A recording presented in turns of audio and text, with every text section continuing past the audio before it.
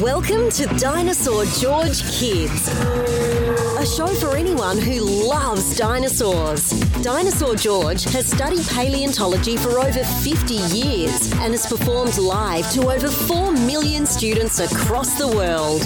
So sit back and enjoy today's show. Now, here's Dinosaur George.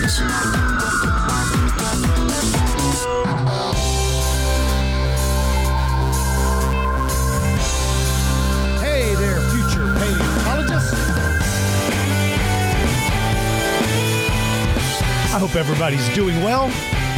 I'm Dinosaur George, and welcome to the podcast. It is November, and the weather just got cold in Texas. At least the part of Texas I live in. I live in near San Antonio, Texas, and boy, I was working yesterday in our warehouse, and all of a sudden, I felt the wind blow, and it just blew in this freezing cold wind. Woo! It was cold.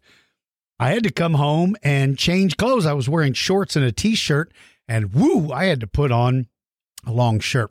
I hope everybody is doing well and everything is going great for all of you. It is so nice to be with you all again. As always, I enjoy so much having the time to do these podcasts. Today's lesson, or today's lesson feature creature is Paraceratherium. We'll get into that in a minute. Something I want to tell you all real quick. Coming up on Thanksgiving Day, my podcast will reach its 2-year anniversary. And to celebrate the anniversary of my 2nd year, on November 25th, Friday, November 25th, at 10 a.m. Central Time. If you're young and you need to ask your parents what time zone they're in, you need to figure it out. At 10 a.m., over on the Dinosaur George Kids Facebook group, I am going to be doing a free lesson open to absolutely everyone. The lesson topic is on what is a dinosaur. It's a basic lesson to explain a lot of questions I get, or answer a lot of questions I get from people about different things to do with dinosaurs. What is a dinosaur? What's not a dinosaur? Well, those questions and a lot more are going to be answered at that free lesson. The only thing you have to do is you have to make sure that you are a member of the Dinosaur George Kids Facebook group, not the Dinosaur George page. There's a difference. The Dinosaur George page is used where we promote where I'm going to be, our museum, that kind of thing. The Dinosaur George Kids page is where you can watch this live lesson. I'm going to live stream on the Facebook group page this free lesson. And everyone is welcome to join. And at the end of the lesson, I'm going to answer questions. So if you've ever wanted to ask a question, or if you have a who would win that you've always wanted to ask, I am going to randomly select viewers and answer their questions. So again, that is November 25th in the year 2022, in case you're listening to this a year from now, at 10 o'clock in the morning, Central Time Zone. I live in San Antonio. That's the time zone. It might be 8 o'clock your time, or it might be 12 o'clock your time, or it could be 2 in the morning your time. I don't know. It depends on where you live. So again, make sure you are part of the Dinosaur George Kids Facebook group. And if you don't want to stay on that group once the video's over, you can leave the group. So you don't have to pay anything for this. And this is totally and completely free for everybody. Couple of stats to talk about. We now are at 535,120 downloads of this podcast. We are heard in 161 countries and 11,852 cities throughout the world. Our website store is now open. We sell real fossils. Those you can find at dinosaurgeorge.com. We do ship worldwide. So that's available if you're interested. If you like real fossils, I've got things from very inexpensive all the way up to very expensive. It's not just for kids. It's for collectors as well. All right. I want to give a couple of shout outs. This first one goes to Christian, who is going to be a future paleontologist. He and his mom, dad, and brother came to my store at Traders Village, and it was so nice to meet you, Christian. I enjoyed talking to you so much. You really know a lot about dinosaurs, and I know your favorites are Giganotosaurus and Acrocanthosaurus. And I told you, Christian, that I'm going to add an Acrocanthosaurus skull to that collection one of these days. So I wanted to give you a shout out, say hi to you and your mom and dad and your brother, and I'm glad you guys came out. Mom and Dad, thank you for bringing your family out to see me at Traders Village at my museum and store. Then, to all of the students at Malakoff and Toole Elementary, I got a chance to see you with my traveling museum. From there, we went to Menchaca Elementary, which is in Menchaca, Texas, near Austin. I got to see all of you guys. Shout out to your campus. Then, Veramendi Elementary. I got a chance to go see all of the students at Veramendi Elementary, which is right around the corner from my house. So a lot of you students probably know where I live because you drive by my house on the way to school. And then finally, we ended up at Elm Creek Elementary in San Antonio. Had such a great time at all of those campuses, and I hope you all enjoyed very much the visit with my traveling museum. Now to do some November birthday shout-outs to T-Rex members of the Patreon Club. Hazel is turning 5 on the 22nd. Happy birthday to you, little Hazel. And then Corrine, who's turning 38 years old on the 23rd. Corrine, you were one of my favorite people in the world. I just want you to know that. And you remember that big poster that you gave me that kids could stand in front of and take a picture? We ended up hanging that behind the register at the store. So it's there. So the next time you come to the store, stop by and look at your handiwork. Happy birthday to you. And then Connor is turning 5. He already turned 5 on November 3rd. So happy birthday to you, Connor. I'm sorry I missed the date, but I just am now getting ready. I'm just now able to record this. So happy birthday to you, Connor. Ruben is turning 11 on November 24th. Curtosaurus Rex is turning 6, already turned 6 on the 7th. That was just a few days ago. Denovice is turning 13 on the 26th. Denovice, very smart kid. Phoenix turned 4 back in August, but I never got a chance to give Phoenix a shout out. So I'm doing a late one for you, Phoenix. 4 years old is a very important age, and I know you're way older than 4 now because your birthday was back in August. So happy birthday to you, little Phoenix. And then Art is turning 8 years old this year. So happy birthday to you, to all of you. Callan turned 9 on the 7th. Happy birthday to you. And then Claire wanted me to give a birthday shout out to Ellie, who's turning 8 on November 20th. What a nice thing to do. What a nice thing to do for your sister. So happy birthday to all of you. I hope you all had a wonderful birthday. And with that, I am going to try one last time to sing happy birthday without being interrupted by the world's meanest dinosaur. And that, of course, is Cha-Cha-Cha Raptor. If you've never known about this dinosaur, if this is your first podcast, let me explain something to you. We choose a dinosaur to sing happy birthday to everybody who's having a birthday. In this case, it's everybody having a birthday in November. We choose a dinosaur and it sings happy birthday.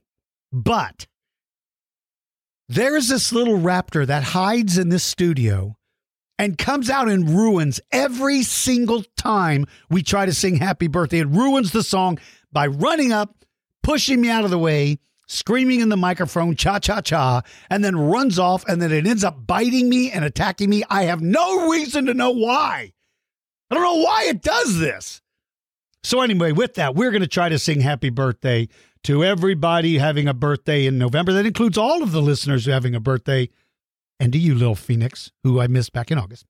So we're going to choose a baby Tyrannosaurus Rex to sing happy birthday to you all.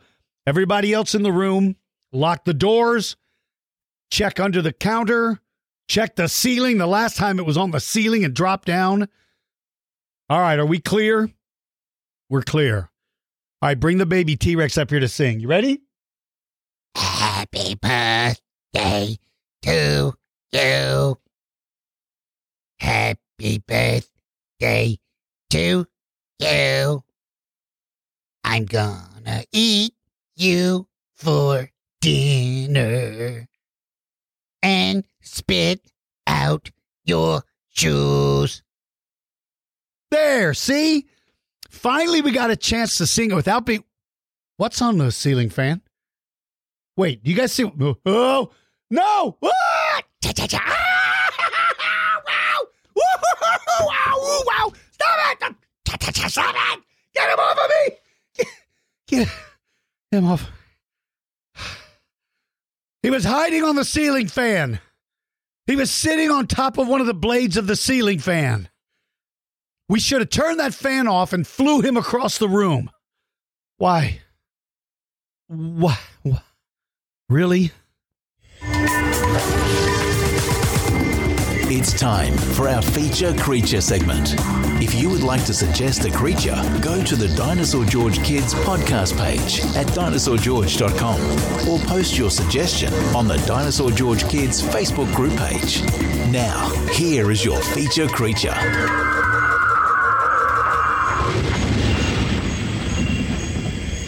Today's feature creature is an enormous, ginormous, gigantic, big even rhinoceros. This thing is simply so big, it's hard to get your mind around it. Its name is Paraceratherium. That name in English means near hornless beast. And let me explain what those words mean, because it sounds kind of weird. It has a relative, another kind of rhino, that is called hornless beast. This rhinoceros is very closely related to it, which means it's near to it. So the name near hornless beast means this one is close to that one on the family tree. It's near on the family tree. Hornless beast means it doesn't have a horn. This animal is so gigantic. It is 4.8 meters tall. That's almost 16 feet tall. It's closer to 15 and a half feet tall. If any of you have a tape measure that will measure 4.8 meters or 15.7 feet, I want you to go measure that and try to understand the size of this animal. It was 7.4 meters long. That's 24 feet long. I guarantee you that's longer than the vehicle that you drive. Unless you drive an 18-wheeler, this animal is way bigger than any vehicle that any of you ride in. It's been discovered in Pakistan, China, and the Balkans. This thing weighed between 15 and 20 tons. How big is that? Well, most Indian elephants weigh about 3 tons. So this thing weighs up to 20 tons. Think about that. It weighed more than 6 Indian elephants. It lived in the late Oligocene, which is 34 million to 23 million years ago, long after the age of dinosaurs. Look, you don't have to be big. You don't have to be big to be a dinosaur. I mean, you don't have to be, everything big isn't a dinosaur. This thing was gigantic and has nothing to do with dinosaurs at all. It is an herbivore and it is bipedal, meaning that it walks on quadrupedal, bipedal. Look at me. It's quadrupedal, meaning it walks on 4 legs. It is a quadruped. It's an herbivore. It literally is the height of a giraffe, but it's a rhinoceros. Now, other names that have been associated with this animal is Baluchitherium, Endrichitherium, and Pristinotherium. Pristinotherium, Baluchitherium, and Indracotherium. Why is one animal known by so many different names? Again, it's because whichever one is found first and named first, other people might find pieces and parts of what they think are a new kind of animal, and they might give it a different name only to discover later, oh, sorry, I named it Baluchitherium, but there's actually an animal that's just like it that was already discovered, and its name is Paraceratherium. So it has these weird names, Baluchitherium, Indracotherium, and Pristinotherium, but they are all the same animal, which is Paraceratherium. It is the largest land mammal known. Now, it's not the largest mammal, because the largest mammal are whales, but it is the largest land mammal known. Unfortunately, they've never found a complete skeleton.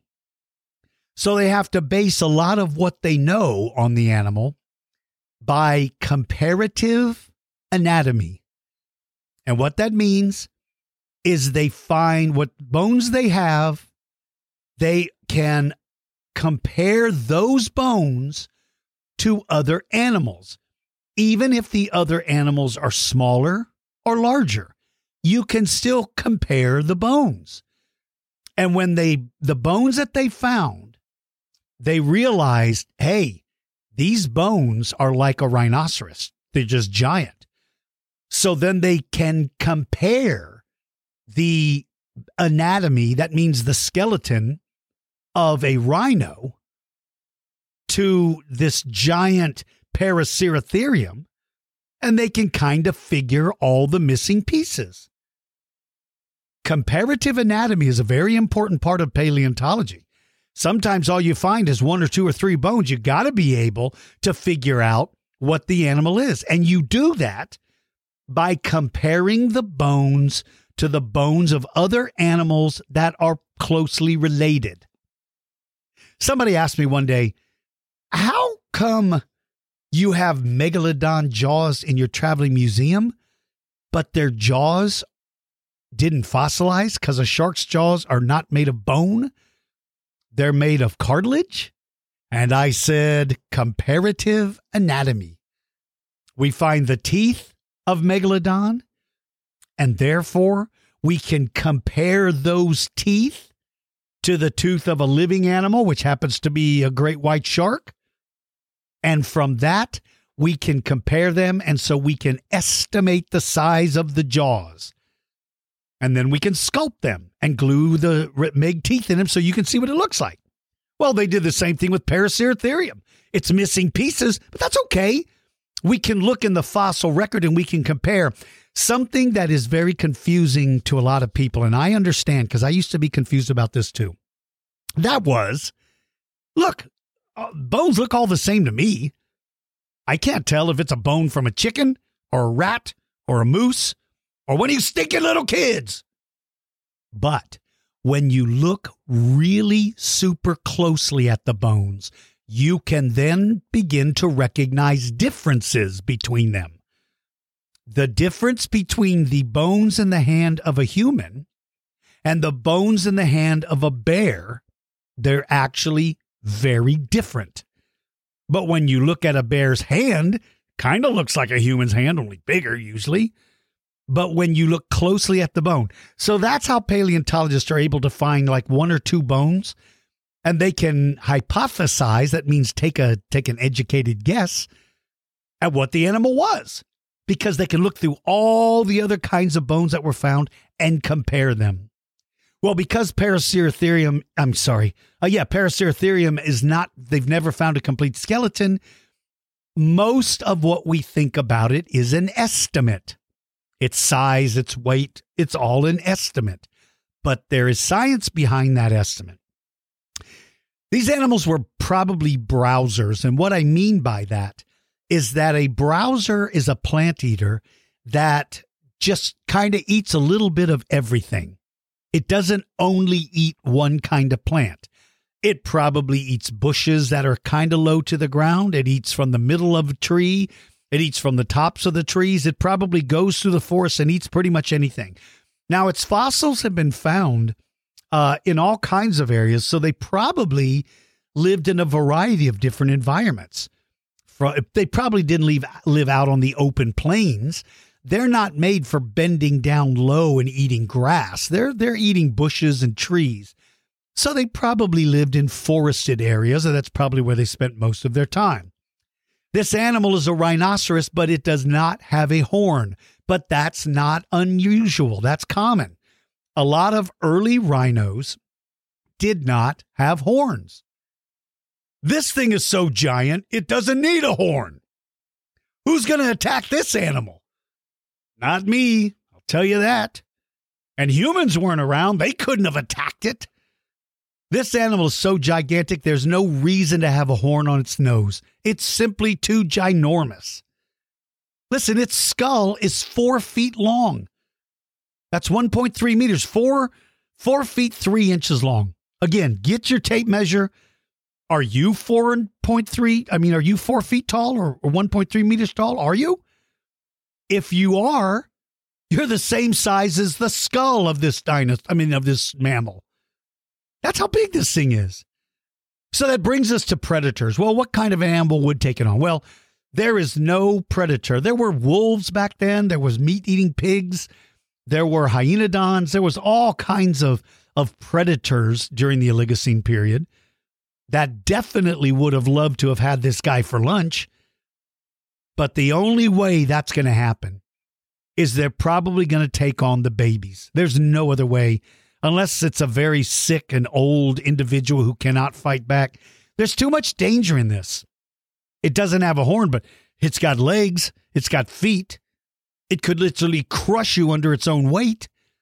It could ram you. That'd be like being hit by a freight train.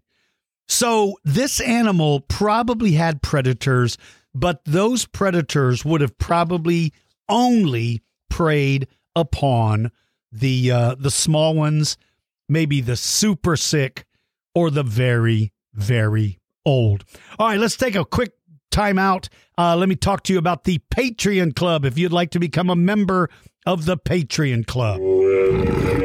Become a member of the Dinosaur George Patreon Club and join the fun. We offer different club levels, each with their own set of benefits. Private lessons, new discoveries, behind-the-scene access, and much more are all part of being a club member. Visit dinosaurgeorge.com and sign up today.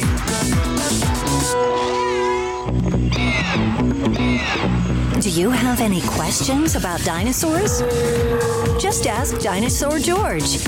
You can post your questions on the Dinosaur George Kids Facebook page or click on the Dinosaur George podcast page at dinosaurgeorge.com. Questions are chosen at random, and you can submit as many as you want. And now, here's Dinosaur George. One of the benefits of being in the Patreon Club is your questions and who would wins always get the priority first. So these Ask DG questions all came from Patreon Club members.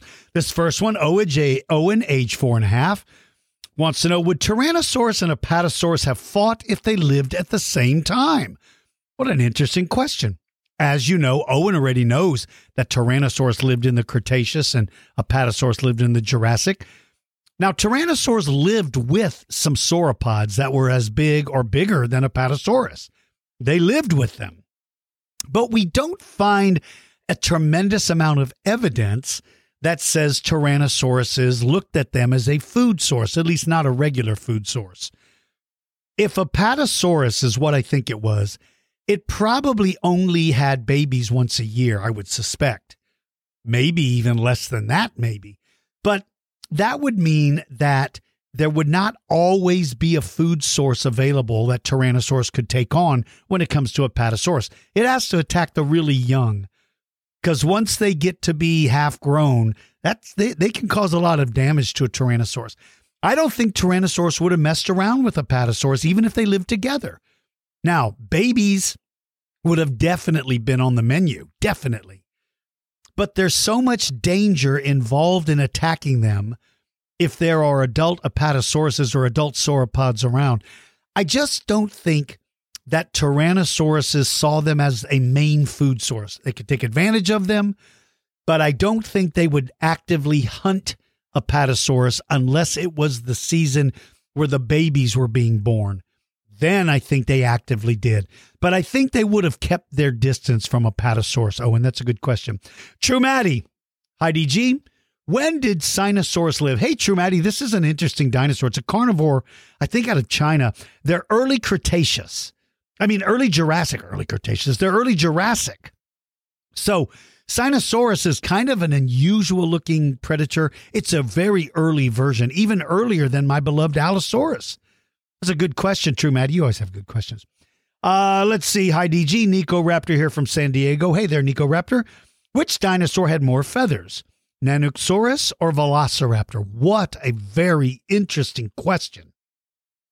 Velociraptor skeletons are found in Mongolia, and during its time period, Mongolia was still a relatively warm place. It wasn't like the desert today. It was a relatively warm place.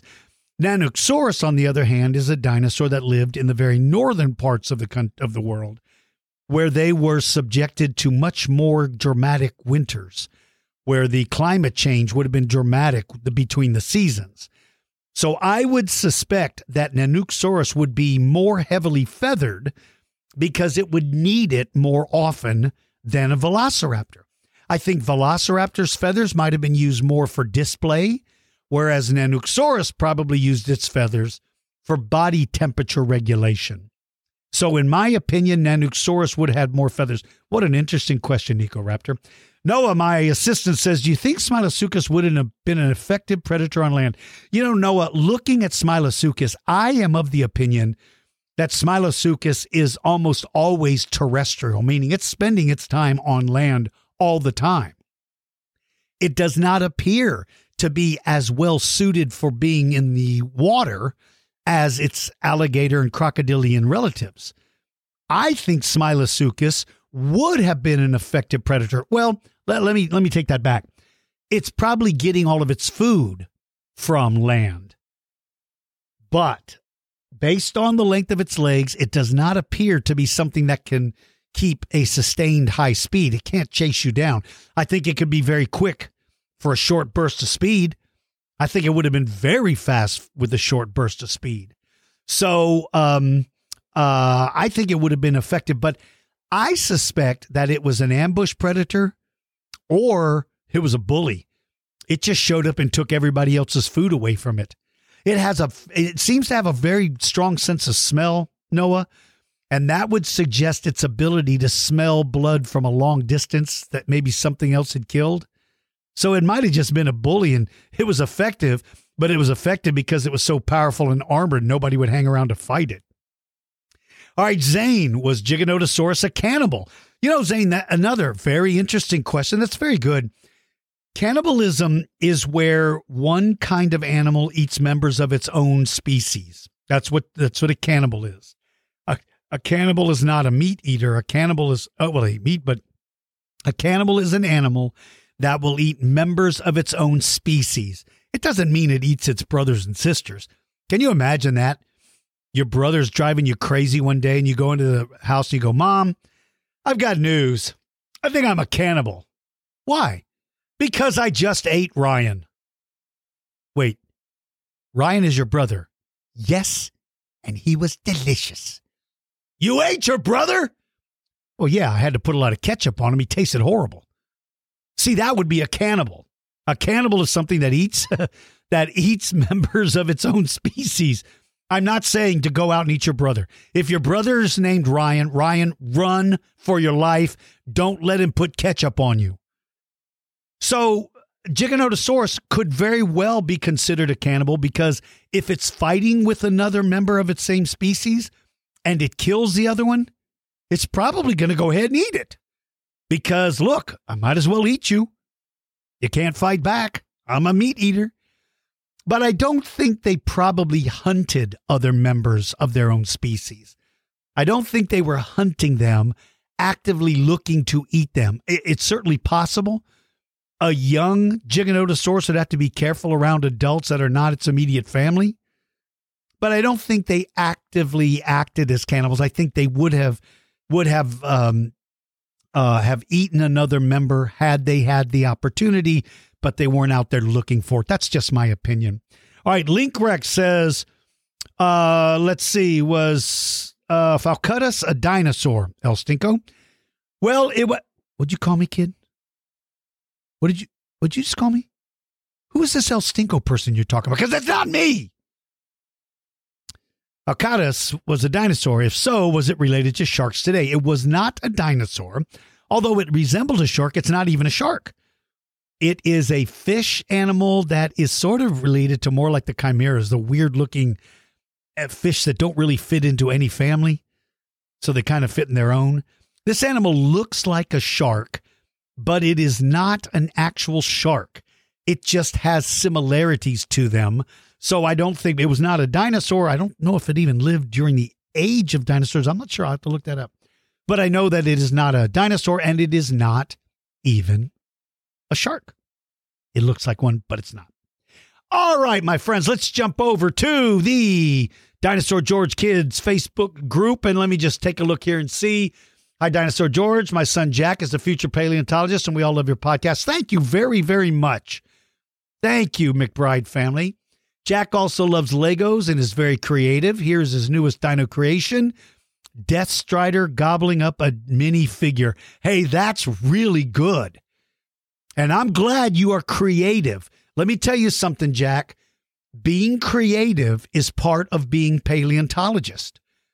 Remember how I just told you how when they find a bone and they have to figure out who it belongs to and what the animal looked like?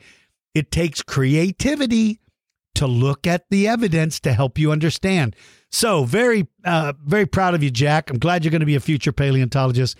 Maybe you and I can go hunt a dinosaur and we'll call it Legosaurus Rex. And I like all of the pictures that you posted, Mom, Dad, or both. Thank you for taking the time to do that. Here's Richard Saurus Rex, who would like to know why dinosaurs' tails get so long. Hey, very good. He also suggests Scorpiovenator as a feature creature. Very good. And below is a picture of Richardosaurus Rex supervising the Scorpiovenator Triceratops battle. Very, very good picture. Thank you, Burns family. Good question, Richardosaurus Rex. The tails are long for two reasons. The main reason is balance. Their body has to be balanced. Richardosaurus Rex, have you ever gotten on a seesaw, or we call them teeter-totters when I was a kid? One person sits on one end and the other person sits on the other, and it's a long board and it goes up and down. Each side goes up while the other side goes down.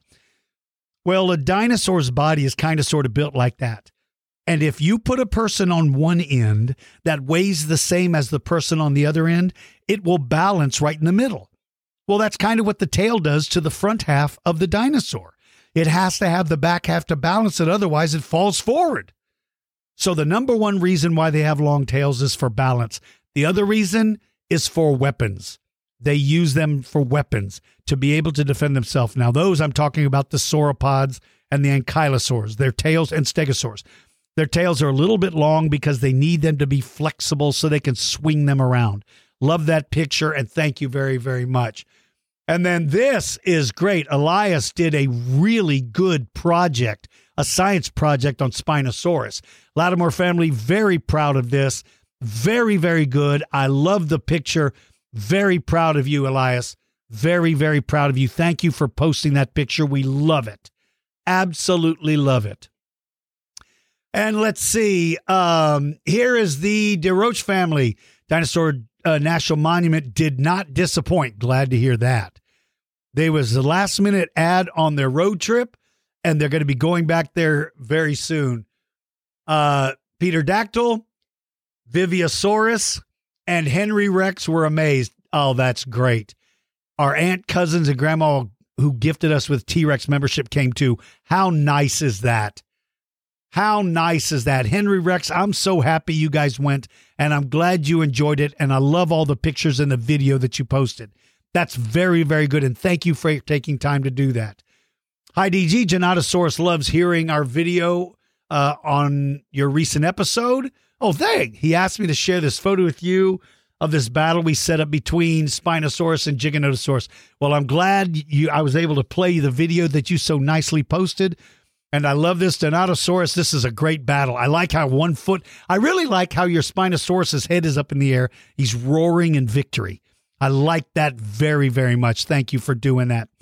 This one says, Dear El Stinko, this is my sculpture of a T-Rex right after it ate you. P.S. I hope the cha-cha-cha raped you for breakfast. Cha-cha-cha. This is from Raiden Mosasaurus, 6-year-old T-Rex Club member. Well, thank you very much. What did you just call me? You rotten child.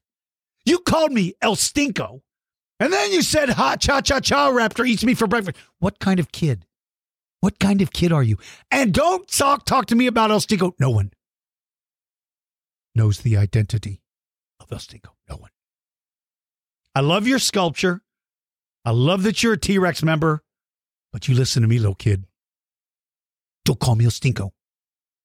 Don't ever mention those 3 horrible words. Cha, cha, and cha. Worst dinosaur ever. I love your sculpture, buddy. Thank you so much. That's very good. That's very, very good. Let's see what else we got here. Dinosaur Gray made a really cool video. Dino Gray, let me see for a minute.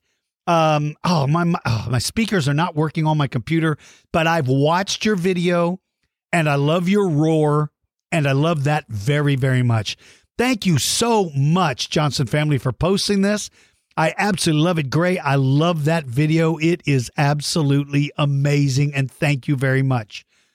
Then little Norasaurus wanted to share her Lego scene with DG. Oh, how nice. She loves listening and laughing to the podcast with her whole family.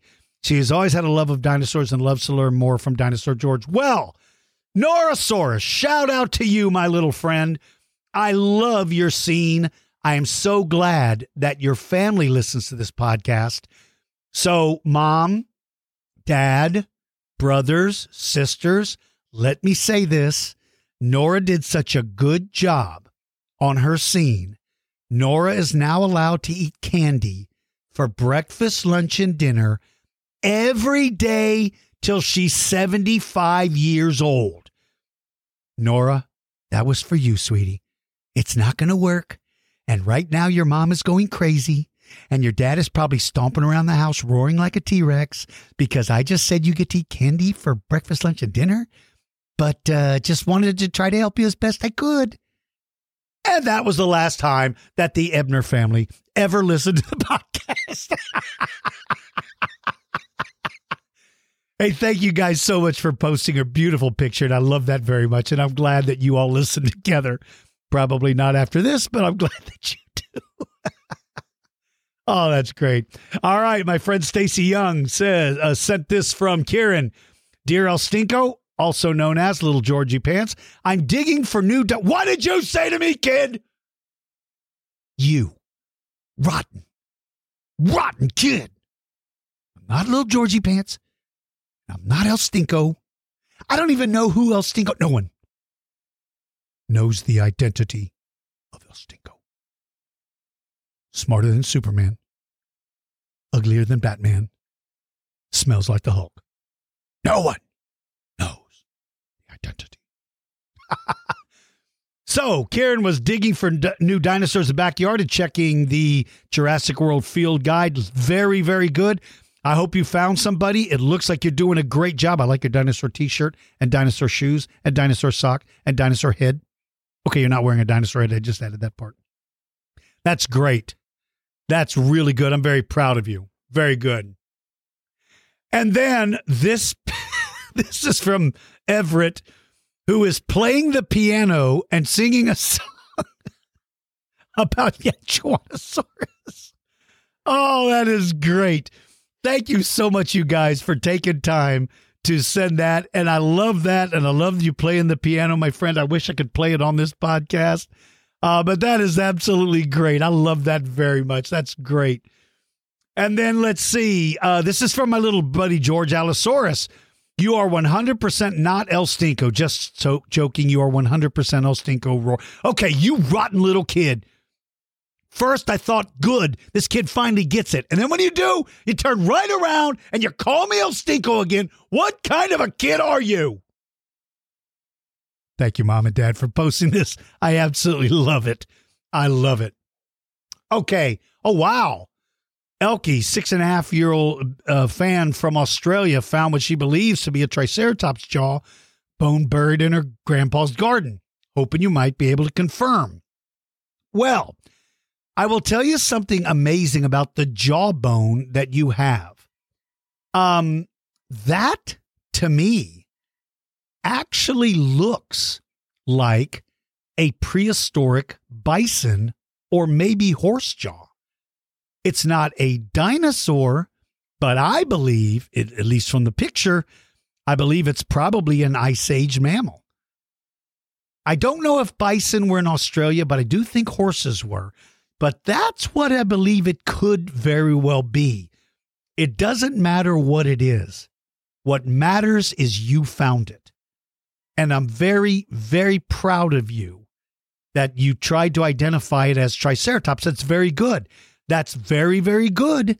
That's the first step to being a paleontologist, Elkie, is that you are using comparative anatomy to try to identify a fossil. What I'd like for you to do now is I'd like for you and your mom or dad to help you with this.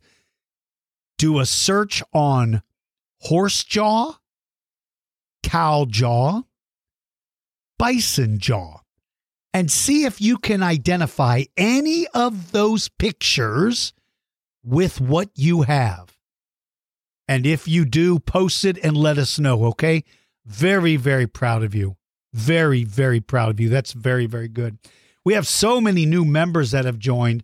Here is the Shanab family. This is very good. You did a great video. I love this video. I wish the sound was working on my computer because I could play it for everybody. I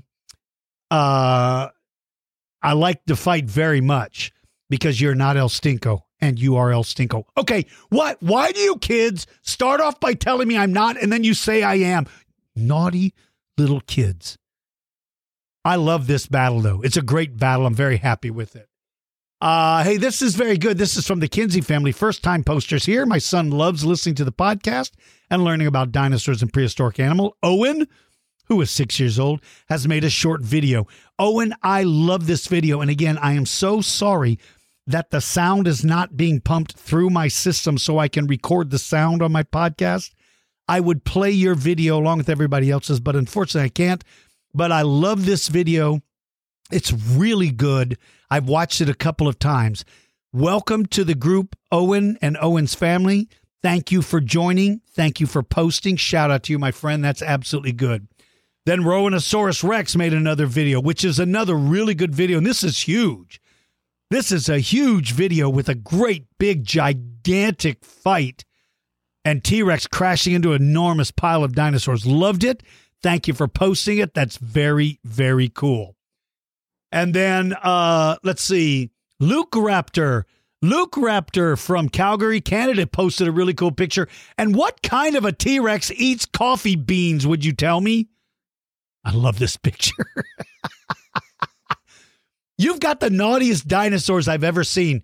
You've got looks like a Spinosaurus eating the electric cord. Pachycephalosaurus has ripped open a bag of beans. It looks like a raptor has crawled up into the filter in the coffee maker. I don't know about you guys, but I have never been around Coffeesaurus Rexes before, but that's so cool. Helico Hudson, dressed as Dilophosaurus, did a great video. Love this thing. I love this very much. And I am so sorry, Helico Hudson, that I could not play the audio part of your video. But for all of you, go on there and you could check it out and see. My friend, Rhodey Lewis, even got himself in the paper during Halloween, did a really cool event with a bunch of dinosaurs. Congratulations to you, my friend. That's very good.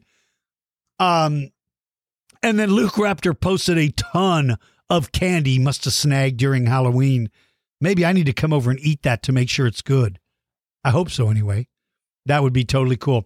Then my friend Martin Wilmot, who does events for Halloween or for birthdays and public events, he had a great video set up. Like this a lot. That's very, very cool. Good for you. Hope your business is going well. And then my friend Tori Sanchez just want to say thank you for the shout out on the podcast. Here's my lone little Post-Asukas Halloween. That's so cool. Yeah, Tori, you were the inspiration for the Post-Asukas. Post-Asukas. That was a creature that poked everybody in the eye. It's called a Post-Asukas. Post-Asukas did a really good scene, and I'm so glad that you enjoyed coming by. That's so cool. And then we have the Yance family posted a video. To see a raptor run that fast is pretty incredible. I love that video. That's so cool. Let's see. Connor did a Post-Asukas fighting with a Coelophysis with Helicoprion and Megalodon swimming nearby with Microraptor flying over them. Love this, Connor. Love this drawing. Thank you for doing that. That is so cool. And then Rory Raptor dressed up, and she has her trainer with her. Your trainer looks pretty interesting. Looks like a pretty rough guy. Did your trainer eat all your candy? Because I've got $10 on it that says your trainer came along and ate all your candy. Love your costume. I hope you enjoyed Halloween. That's so cool. Here, this is very good. Ander Rex posted a baby Post-Asukas being attacked by a Coelophysis. I like this one. I like this one a lot. You did the exact program, the project I suggested. I like that very, very much. That's very, very good. Let's see, Tamal. Hey, listen, I like this drawing a lot. He drew Megalodon and Brigmophyseter. I like this. Very talented artist, Tamal. You're a very talented artist, and I like this very much. That's really good. Then Lucadon was dressed as the T-Rex for trick-or-treating. Loved it. Let's see. This is so cool. The Green Slate Palmer family sent Isaac showing me a picture of a super cool costume. So for all of you, and I want you to know I can't respond to every single one of you, but I absolutely love those videos, those pictures. They are so cool. For all of you that took the time to post them to me, I just want you to know how much they mean to me and how much I enjoy seeing what you guys are doing. For any of you that want to join the Dinosaur George Kids Facebook page, it's totally free, and you can post the cool pictures and share them with everyone. All right, let's do this. Who would win? What if two different prehistoric creatures fought? Who would win? T-Rex versus a giant wolf? Raptor versus terror bird? Spinosaurus versus Triceratops. You choose the animals, and Dinosaur George will size them up and pick a winner. Now, get ready. It's time to find out who would win.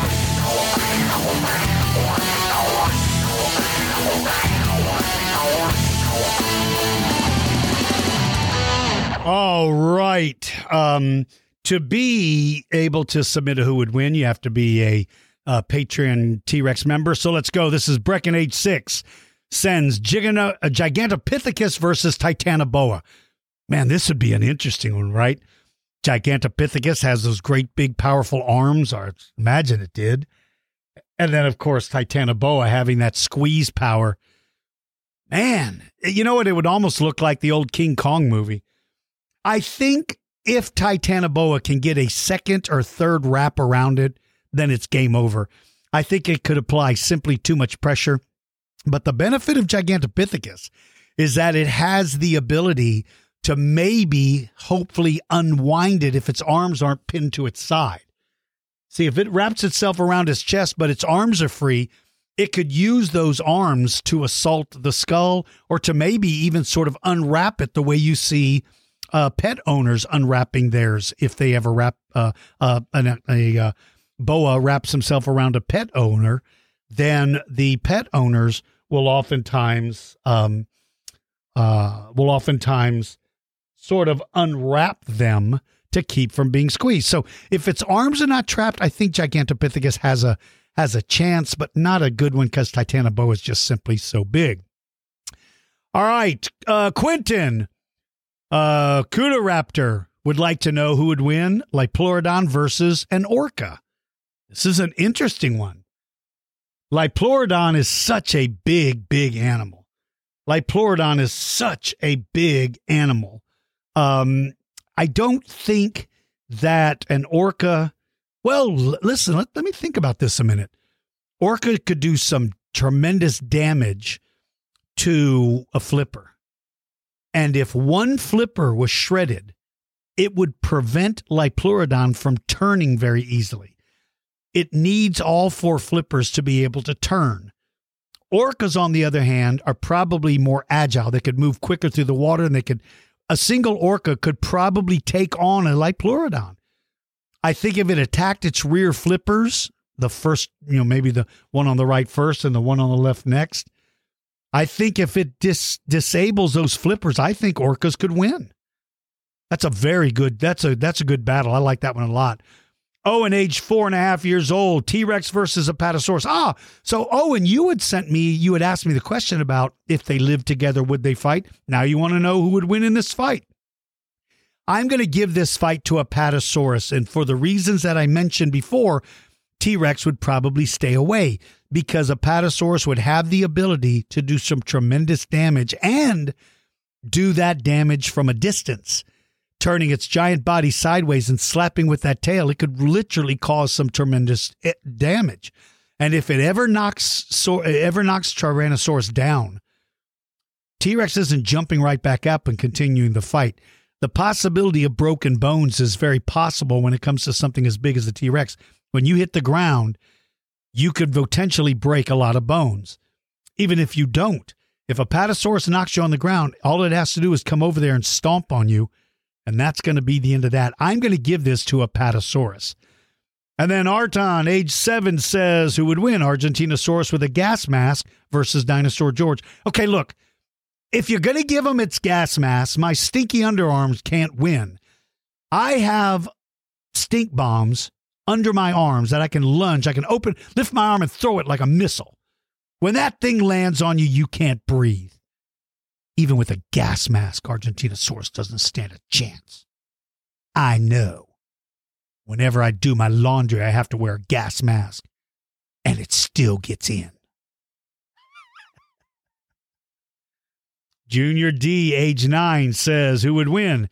Cha-Cha-Cha Raptor versus Dinosaur George versus Ankylosaurus. I have told you kids before not to say that name. That's the most horrible little creature that ever lived, and it does nothing but attacks me, and I don't ever want to hear its name again. It's a horrible creature. So first of all, it's not gonna it's gonna win because it's just so mean. It won't stop attacking. All right, Ankylosaurus has got too much firepower. Ankylosaurus is too big, too much body armor. Nothing's going to beat Ankylosaurus. I don't stand a chance. And Cha-Cha-Cha Raptor, I'm hoping, gets hit by the tail and goes flying away. That's my hope. Percysaurus says 12 compies versus a velociraptor. This is interesting because there's power in numbers. There's strength in numbers. Even though compies are smaller than velociraptor and velociraptors have more weapons, when there are 12 of you, that can kind of offset your lack of weapons and size. 12 of you, that's hard to fight. This is a good one, but I'll tell you the truth. I think compies would win, even though their bite is not going to be that terrifying. I think being bitten repeatedly from all different directions would be too much for a velociraptor to handle. I think Velociraptor, if he knows what's good for it, is going to run when he sees 12 compies coming. But if it stays and fights, sure, it's going to damage a couple of them. But I'm going to give this to the compies. Very good. All right, Willosaurus Rex says Dunkleosteus versus Mosasaurus. Love this one. Love this one a lot. Dunkleosteus is, of course, the armor-headed monster fish. Mosasaur being the swimming reptile. Now, as you know, Willosaurus, and you know this, Dunkleosteus does not have to come to the surface to breathe, giving it an advantage. It never has to surface to breathe. But it doesn't have any armor from the back of its skull back. It's more like a shark. It doesn't even have bones. It's all cartilage. Mosasaur could shred this thing if it could grab it behind the armored skull in a surprise attack. But this would be a pretty evenly based fight if it's two big specimens of both. I mean, Dunkleosteus is just going to slice through with those giant teeth. It's going to slice through Mosasaur like nothing. I would think the only reason why I'm going to choose Dunkleosteus is because it just doesn't have to surface. That's enough of an advantage, maybe, I think. All right. Garrett W. says 2 Brontosaurus versus 3 Allosaurus. Okay. 2 Brontos might probably work together, meaning they're going to stand there with each other to defend each other. Allosauruses probably hunted together, which means they are made for taking on bigger animals by figuring out how to single one out and how to fight it. But if 2 of them stick together, even though I love Allosaurus, I believe that 2 Brontosauruses would be too much for 3 Allosauruses. It might even be too much for 4 or 5 Allosauruses. There's just too much possibility of one defending the other. I don't think the 3 Allosaurs are going to win. I wish they did because I love them, but I'm going to have to give it to your 2 Brontosauruses, Garrett. Good one. And then Kitasaurus says Giganotosaurus versus Allosaurus. I don't know. This is an interesting one, right? Because they're both similar in design, not the same size, Giganotosaurus being much bigger than Allosaurus. Allosaurus was probably faster, but other than that, they have similar teeth. Allosaurus's teeth may be a little better for cracking bone, but not really. Giganotosaurus having those flesh cutter teeth. I think Giganotosaurus is simply too much. I just believe it is simply too much to take on. All right, we're going to end this podcast real quick with an interview, and then I'll end it at that. So I want to play you guys an interview with a young person who I got a chance to do a private birthday party for, and it was so interesting, I decided to do an interview, so here we go. All right, I am with my buddy Mateus, who is probably one of the most knowledgeable people on paleontology I've met for a very long time. Mateus, how old are you? 38? No, 10. 30 and 10. That's 40. You're 40 years old. You look great for 40. I wish I looked as good as you when I was 40, but you're. So how old are you? 10. Now, you just had a birthday not too long ago, right? Yeah. I remember because I got to do a private lesson for you where you taught me all kinds of stuff. So thank you. That was very nice. You were the best teacher I've ever had. Mateus, how long have you liked dinosaurs? Since I was 3. Right after my 3rd birthday, I started liking dinosaurs. Really? And is there a particular family or a particular species of dinosaur that you like?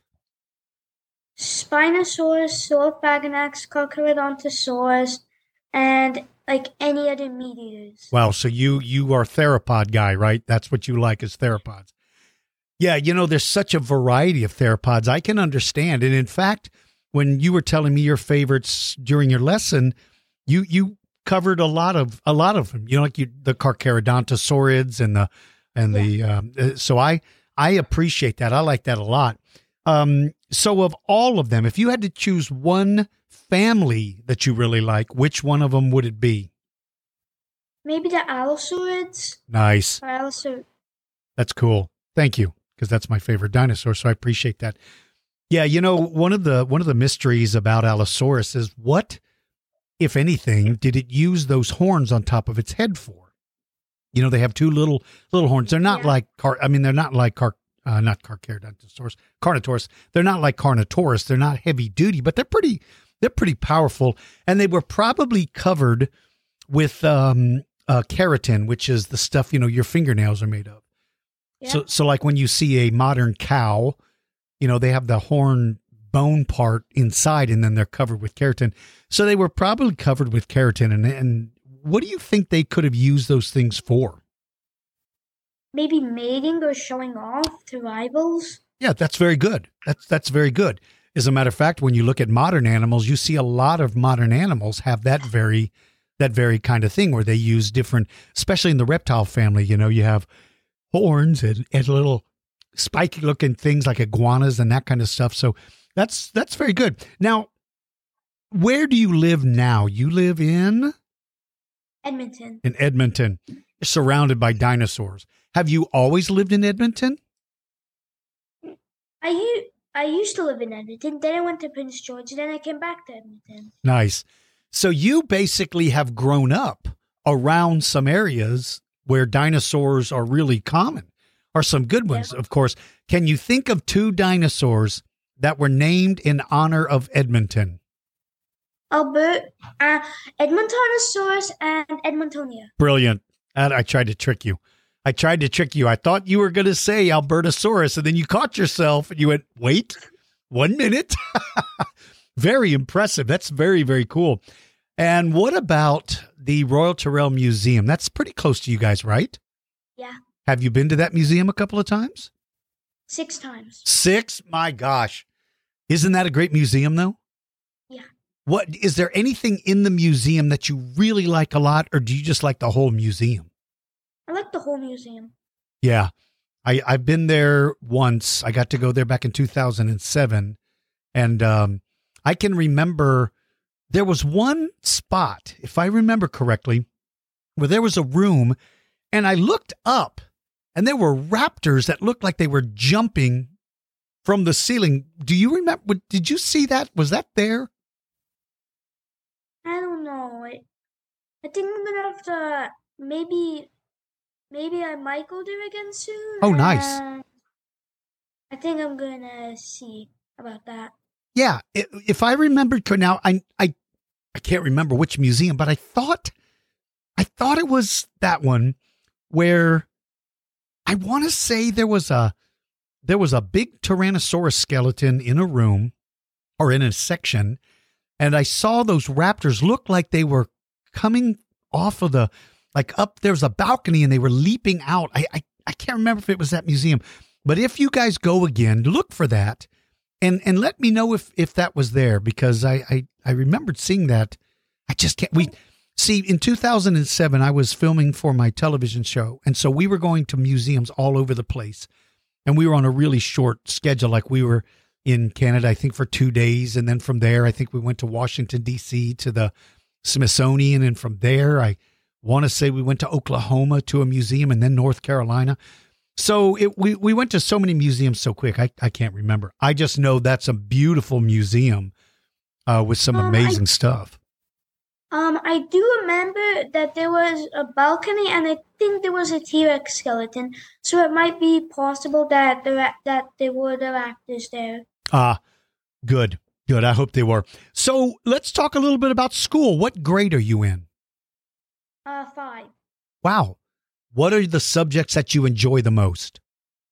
Science and math. I like math because it's easy. See, math is hard for me. I'm so proud that you're good at math. I'm terrible. You want me to show you how bad I am? Ask me what 2 plus 2 is.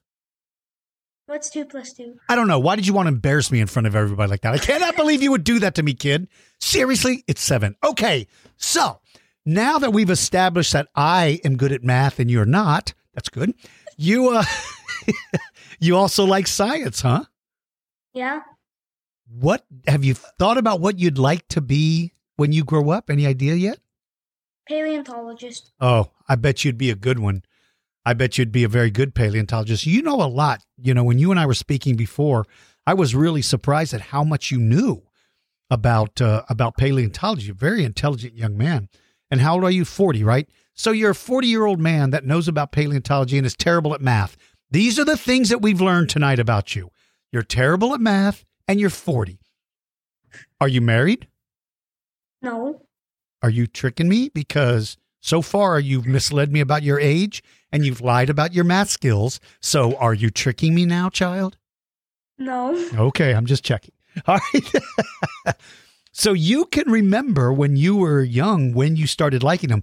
Can you remember what is your first memory of something that made you start to like them? Was it a movie, or was it toys, or was it a museum? Can you remember?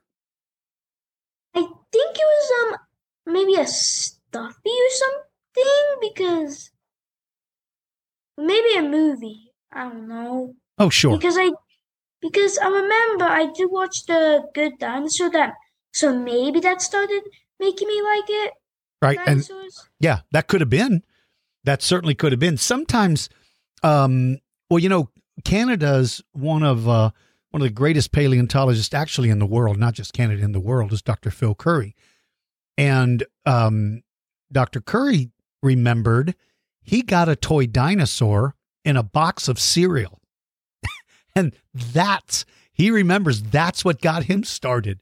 So it's kind of fun if you can think back to something that made a difference for him. It was that. Have you ever met Dr. Currie before? No.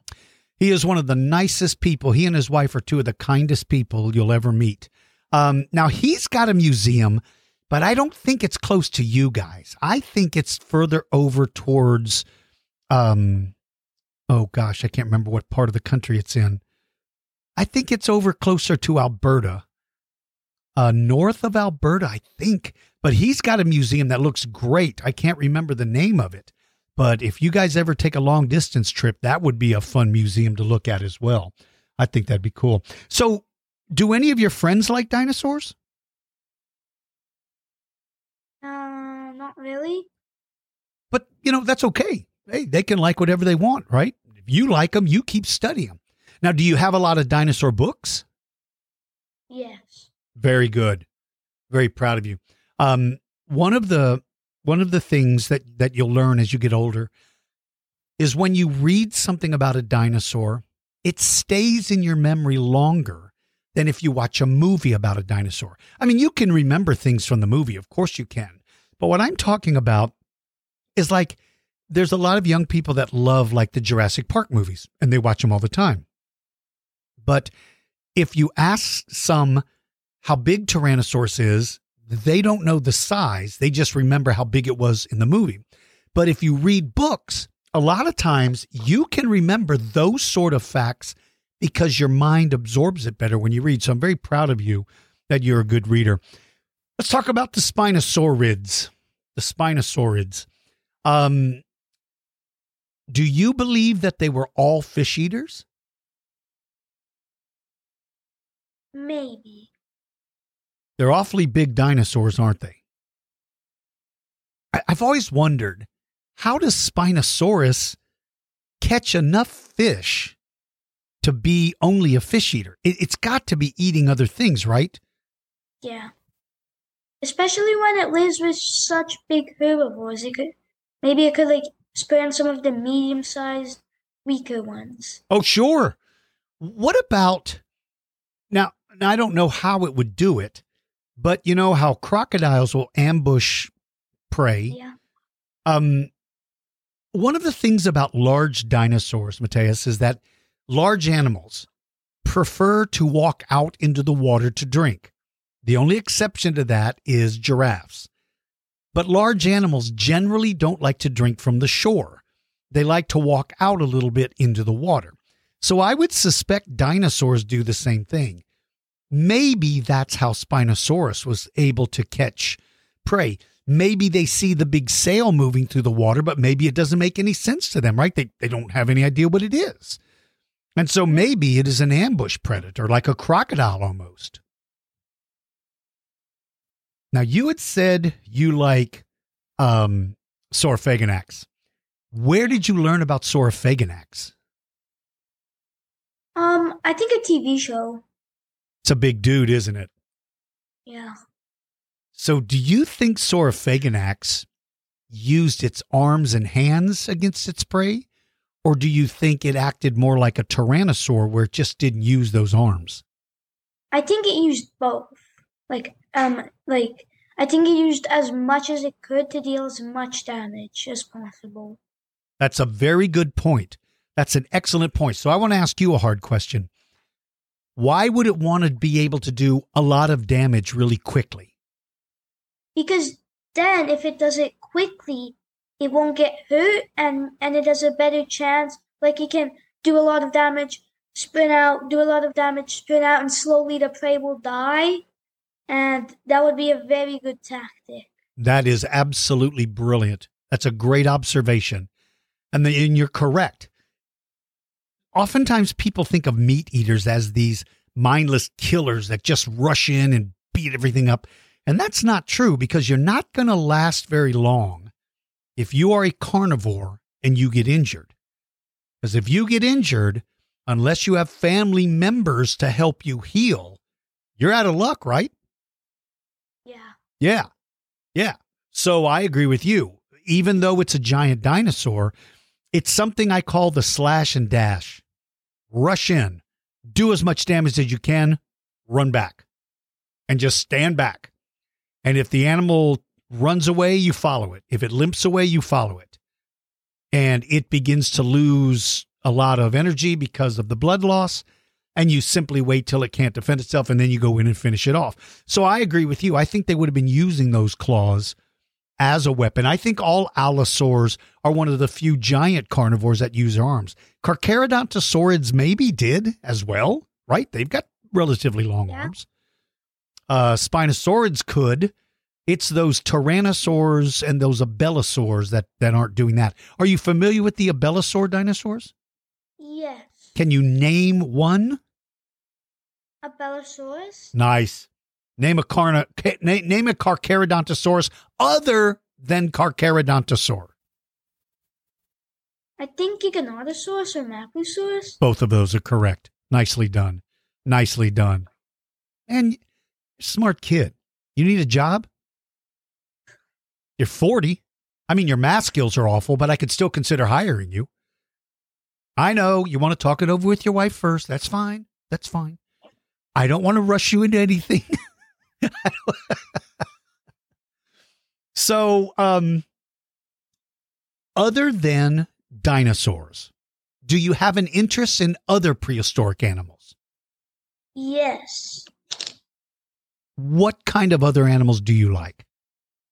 Like saber-toothed tigers, Helicoprion, and also lots of stuff from the Permian. Oh, nice. Nice.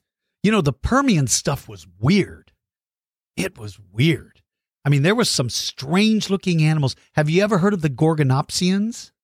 Yes. Yeah. Those guys were pretty mean looking animals, weren't they? Yeah, the Gorgonopsians. Russia and Texas have two of the best places for Permian stuff. I'm lucky. I live in Texas. So Permian stuff, I found Dimetrodon teeth and I found some Dimetrodon vertebrae, but that was it. But Dimetrodon's cool, but Russia had a lot of those Gorgons, those Gorgonopsians, and they were amazing. Now, what about pterosaurs? Do you find pterosaurs interesting? I like the big ones. Ah. Can you name a big... Quetzalcoatlus, Haxagopteryx. I think there was a new one, I think there was a new one discovered in Mongolia, and I also like Pteranodon. Oh, nice. Nice. So you seem to like the larger of all the different species, right? I mean, that's what you like? Yeah, I think that's fascinating. So if you are going to become a paleontologist, do you think you want to be like Dr. Curry, where you're going to focus most of your attention on theropods? Or do you think you might focus your attention on something else like ceratopsians or sauropods? I feel like I'm going to focus more on theropods. Yeah. Yeah. I don't blame you. Hey, what about the one that was found in Antarctica with the little funny looking little wave looking thing? Cryolophosaurus? Attaboy. I find Cryolophosaurus pretty cool. I like Dilophosaurus. What about Ceratosaurus? Have you ever studied Ceratosaurus? Yeah. That's cool. How many fingers did Ceratosaurus have? 4. You see, you've finally proven you're good at math. Because you are correct. It has 4. Oh, you're such a smart kid. Are there any questions you have for me? Would you like to ask me anything at all? What do you think are the top 5 biggest carnivorous dinosaurs? Well, you got to go with Spinosaurus, Giganotosaurus, Maposaurus, Saurophaganax, Tyrannosaurus. That would be my top 5. Well, where does Carcharodontosaurus fit in there, though, right? Man, that's a tough one. You know, Carcharodontosaurus is nothing to laugh at. That's a bad dude. But I think Tyrannosaurus Rex, beats out Carcharodontosaurus, maybe? Or maybe Maposaurus. Maybe Maposaurus comes off that list and Carcharodontosaurus goes on it. I don't know. What are your thoughts of the top 5? Spinosaurus. I've seen a lot of different ones, but I feel like Spinosaurus first. I think from the main one I've seen that I remember correctly, it was Spinosaurus, Carcharodontosaurus, Giganotosaurus, Mapusaurus, or maybe Mapusaurus, and then Giganotosaurus, then T-Rex. Yeah. One of the things about Saurophaganax is they've never found enough of it to definitively estimate its size. So same with Epanterius. That's another giant Jurassic dinosaur. Some people feel Epanterius is Saurophaganax. Some people feel Epanterius is its own species. Some people feel Epanterius is Allosaurus. There's a lot of debate because they've not found a lot of either one of these animals. So I still believe in my mind that the biggest carnivore is going to come from the late Jurassic.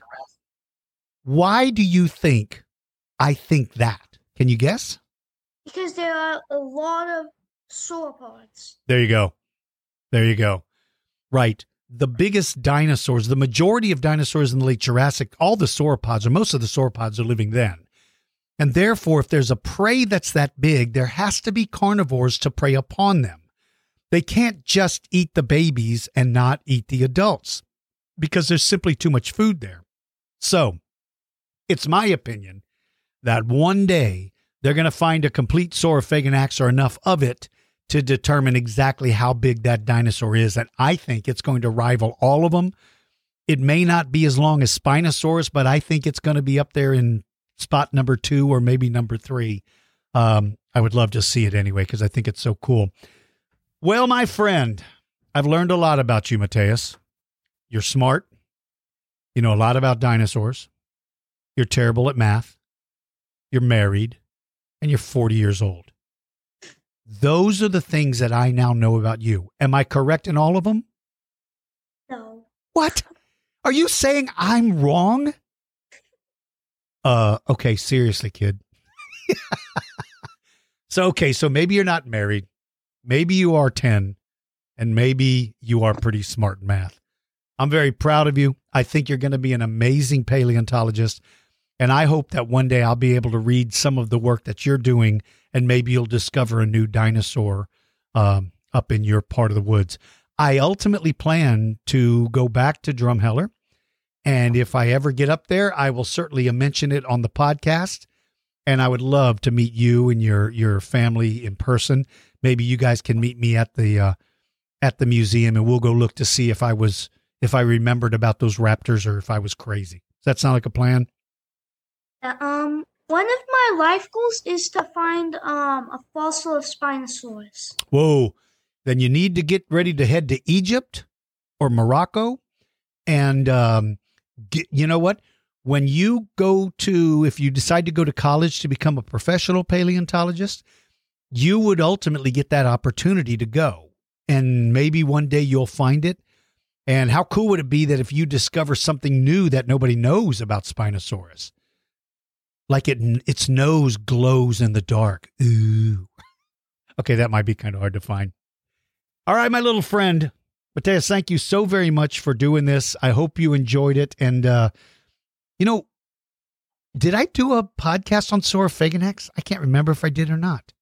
I think you did. If I did, I was going to say if I didn't, maybe I should do one because you and I both like Saurophaganax. Did I do Carcharodontosaurus? Yeah, I think I did Carcharodontosaurus. Yeah. I didn't do Mapusaurus, though. I'm almost sure I didn't do Mapusaurus. Maybe I'll try to do him. All right, buddy. Is there anything you'd like to say to all the listeners all over the world? Thank you to listen to me. Thank you. That's great. That's very good. What a good guy. All right, my friends. That is your podcast for the day. Keep in mind, everybody, that if you are a member of or become a member of the Dinosaur George Kids Facebook group, I am doing a free lesson for everyone on Friday, November 22nd, 2022 at 10 o'clock Central Time Zone. This is a lesson on what is a dinosaur. It's a fun lesson. Parents, I hope you join in because this might answer a lot of questions that you might have about dinosaurs. That's what it's meant to do. So for everybody out there, be kind to each other. Make absolutely sure that you are polite and friendly and courteous. Always tell your parents you love them. And if I said that you get to have candy for breakfast, lunch, and dinner, I just want you to know that's not okay. You're not allowed to eat candy, breakfast, lunch, and dinner. You can enjoy your candy, you little stinkers, but also eat healthy. I need you all to be healthy so that you can come with me and dig up a dinosaur one day. Until next time, everybody, have a great day. Happy birthday to all the November birthdays, and I will see you guys soon. Take care. Thank you for listening to Dinosaur George Kids. Join the Dinosaur George Kids Facebook group, become a member of our Patreon club, and check out our website store for cool fossils, rocks, and crystals. Visit dinosaurgeorge.com for details. Until next time, keep digging for knowledge.